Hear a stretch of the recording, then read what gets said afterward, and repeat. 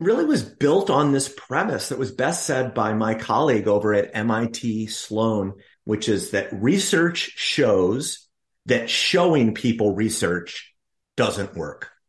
For years and years, we've said, here are some of the pathways to climate success. And our eyes glaze over until we make it interactive. And so what we've done is taken the important climate models and economy models and land and energy models and put them into a form where they can be used interactively.